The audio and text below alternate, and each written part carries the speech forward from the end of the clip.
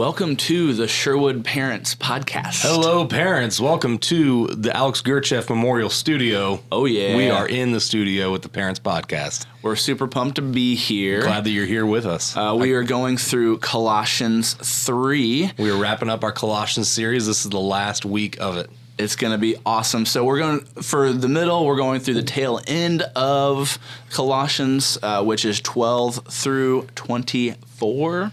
And for the 6, we're going to be looking at really 1 through 17 and just breaking it down. But looking at what it means to put on the new self and how to, live as a Jesus follower in this new kingdom that you're a part of now.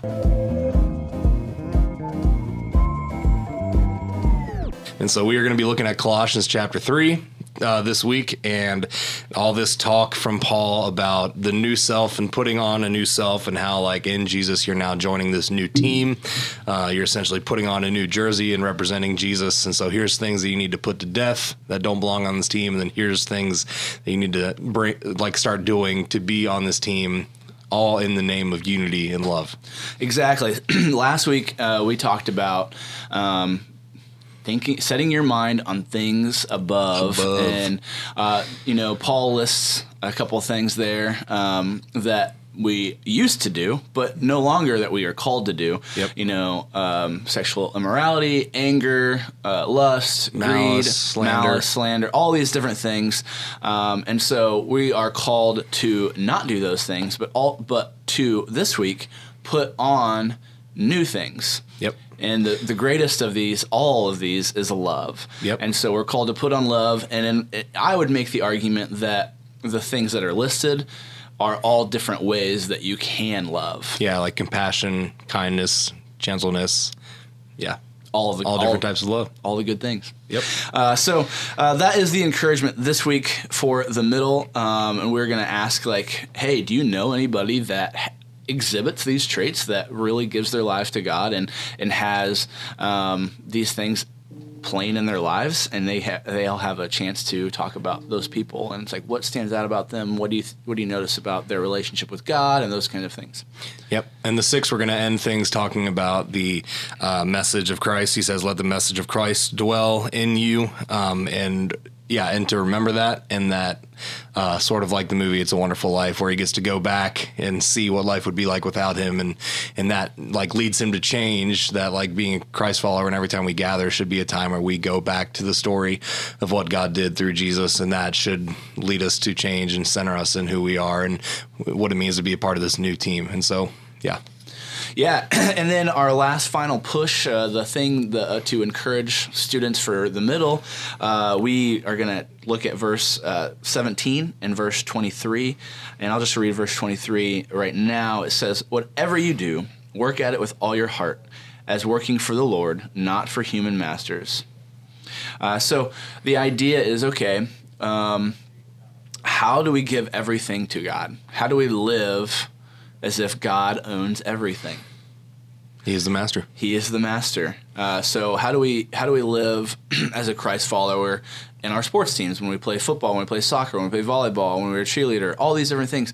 Or maybe you're a band member. How do you glorify God in that? Your choir, your friendships, school things, your teachers, your relationships with your parents, any elder. How do you live your life for Christ? All right, this week's parent tip.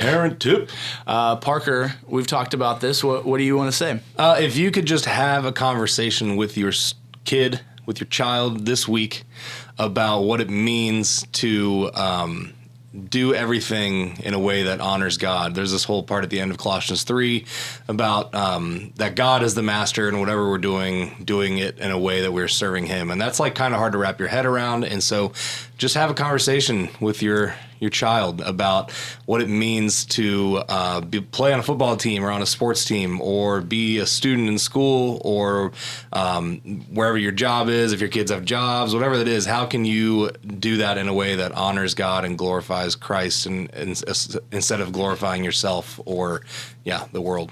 Yeah, that's a really fine line to battle as a student, knowing what it looks like to be a football player and honor God with your play, or to be a volleyball player and honor God with your play, or to be in the band or in the choir, and to honor God in those things, and to be respectful to your teachers. And what does it look like to be a Christ-centered student? Yeah, even with competition. Competition is a cool thing and it's a good thing, but there's definitely a line even with that to where it crosses over to where you're not honoring God in that. And so that would be really helpful for a conversation you to have with your student.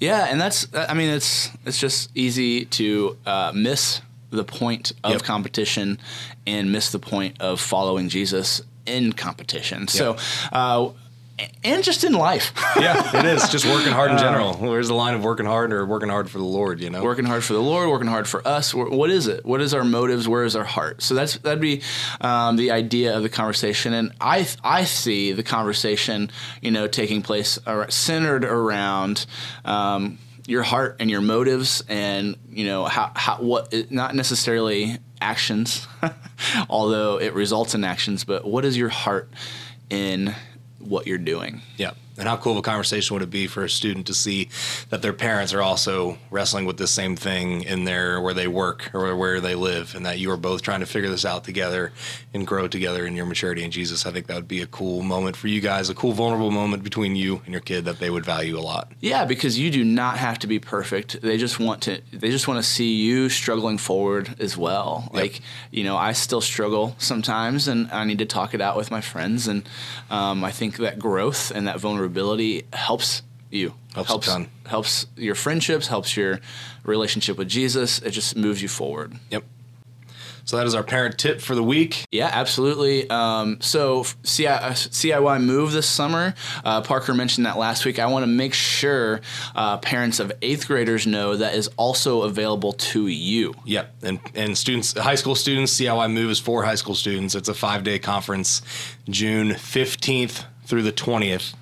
June 15th through the 20th in Holland, Michigan, and it is the best experience we will do all year. And if you sign up by the end of the year, you will get $100 off. We are willing to pay $100 towards your kid going there because we believe so much in this experience. And to those parents of 8th graders going to be freshmen next year, we've seen the percentage of students that get involved after that trip is much, much higher than those who do not go on that trip. So be intentional about that. Maybe you can plan around it for your vacation.